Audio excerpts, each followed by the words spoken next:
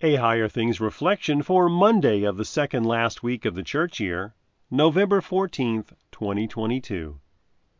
In the name of the Father, and of the Son, and of the Holy Spirit. Amen.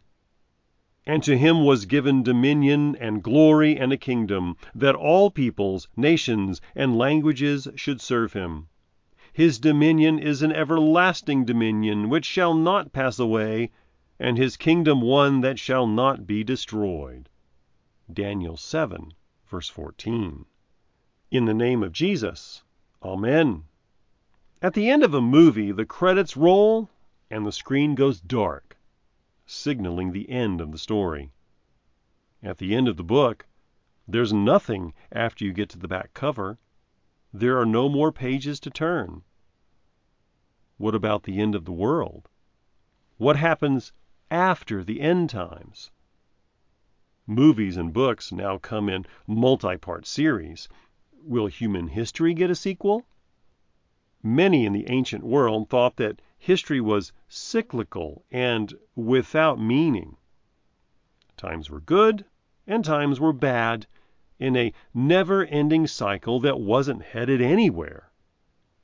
In other words, they didn't ask about the next story because there was no story to begin with.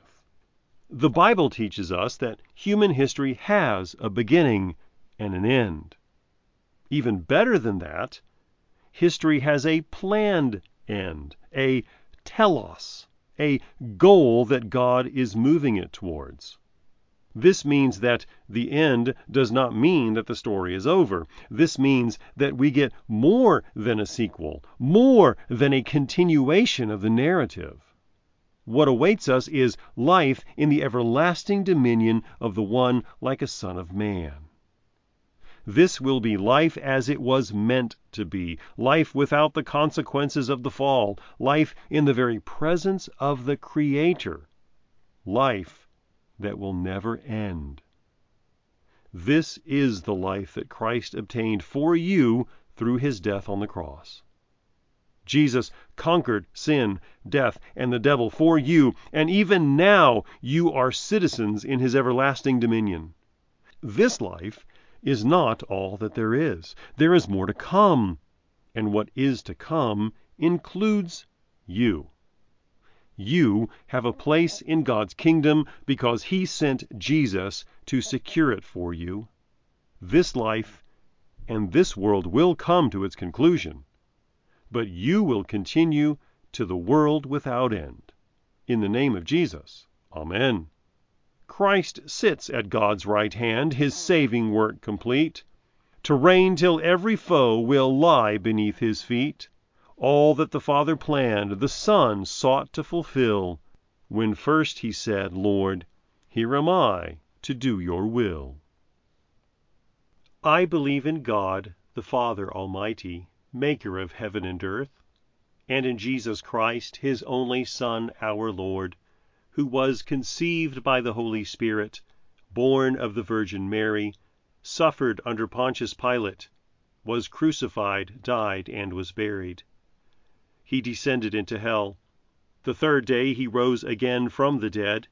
He ascended into heaven and sits at the right hand of God, the Father Almighty.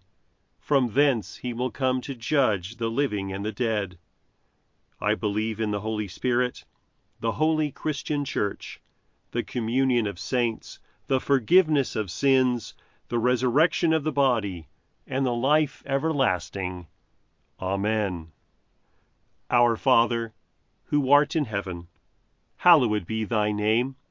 Thy kingdom come, thy will be done, on earth as it is in heaven. Give us this day our daily bread, and forgive us our trespasses, as we forgive those who trespass against us. And lead us not into temptation, but deliver us from evil. For thine is the kingdom, and the power, and the glory, forever and ever. Amen.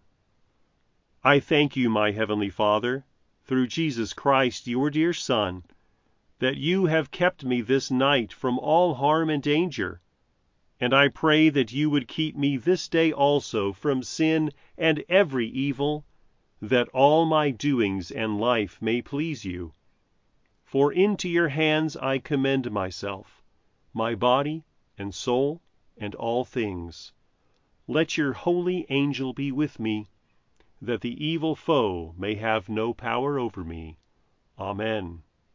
Higher Things Daily Reflections are free, just like the Gospel, but they exist and grow from your generous contributions. All donations are tax deductible. If you would like to contribute to the work of Higher Things and support these daily reflections, log on to www.higherthings.org/reflections for more information. 10 Questions to Ask Every Time You Read the Bible proposes 10 questions that will help you navigate God's Word with clarity and confidence. The questions will direct you to discover the text, context, and real-life application of passages in the Bible. 10 Questions to Ask Every Time You Read the Bible, now available from Concordia Publishing House.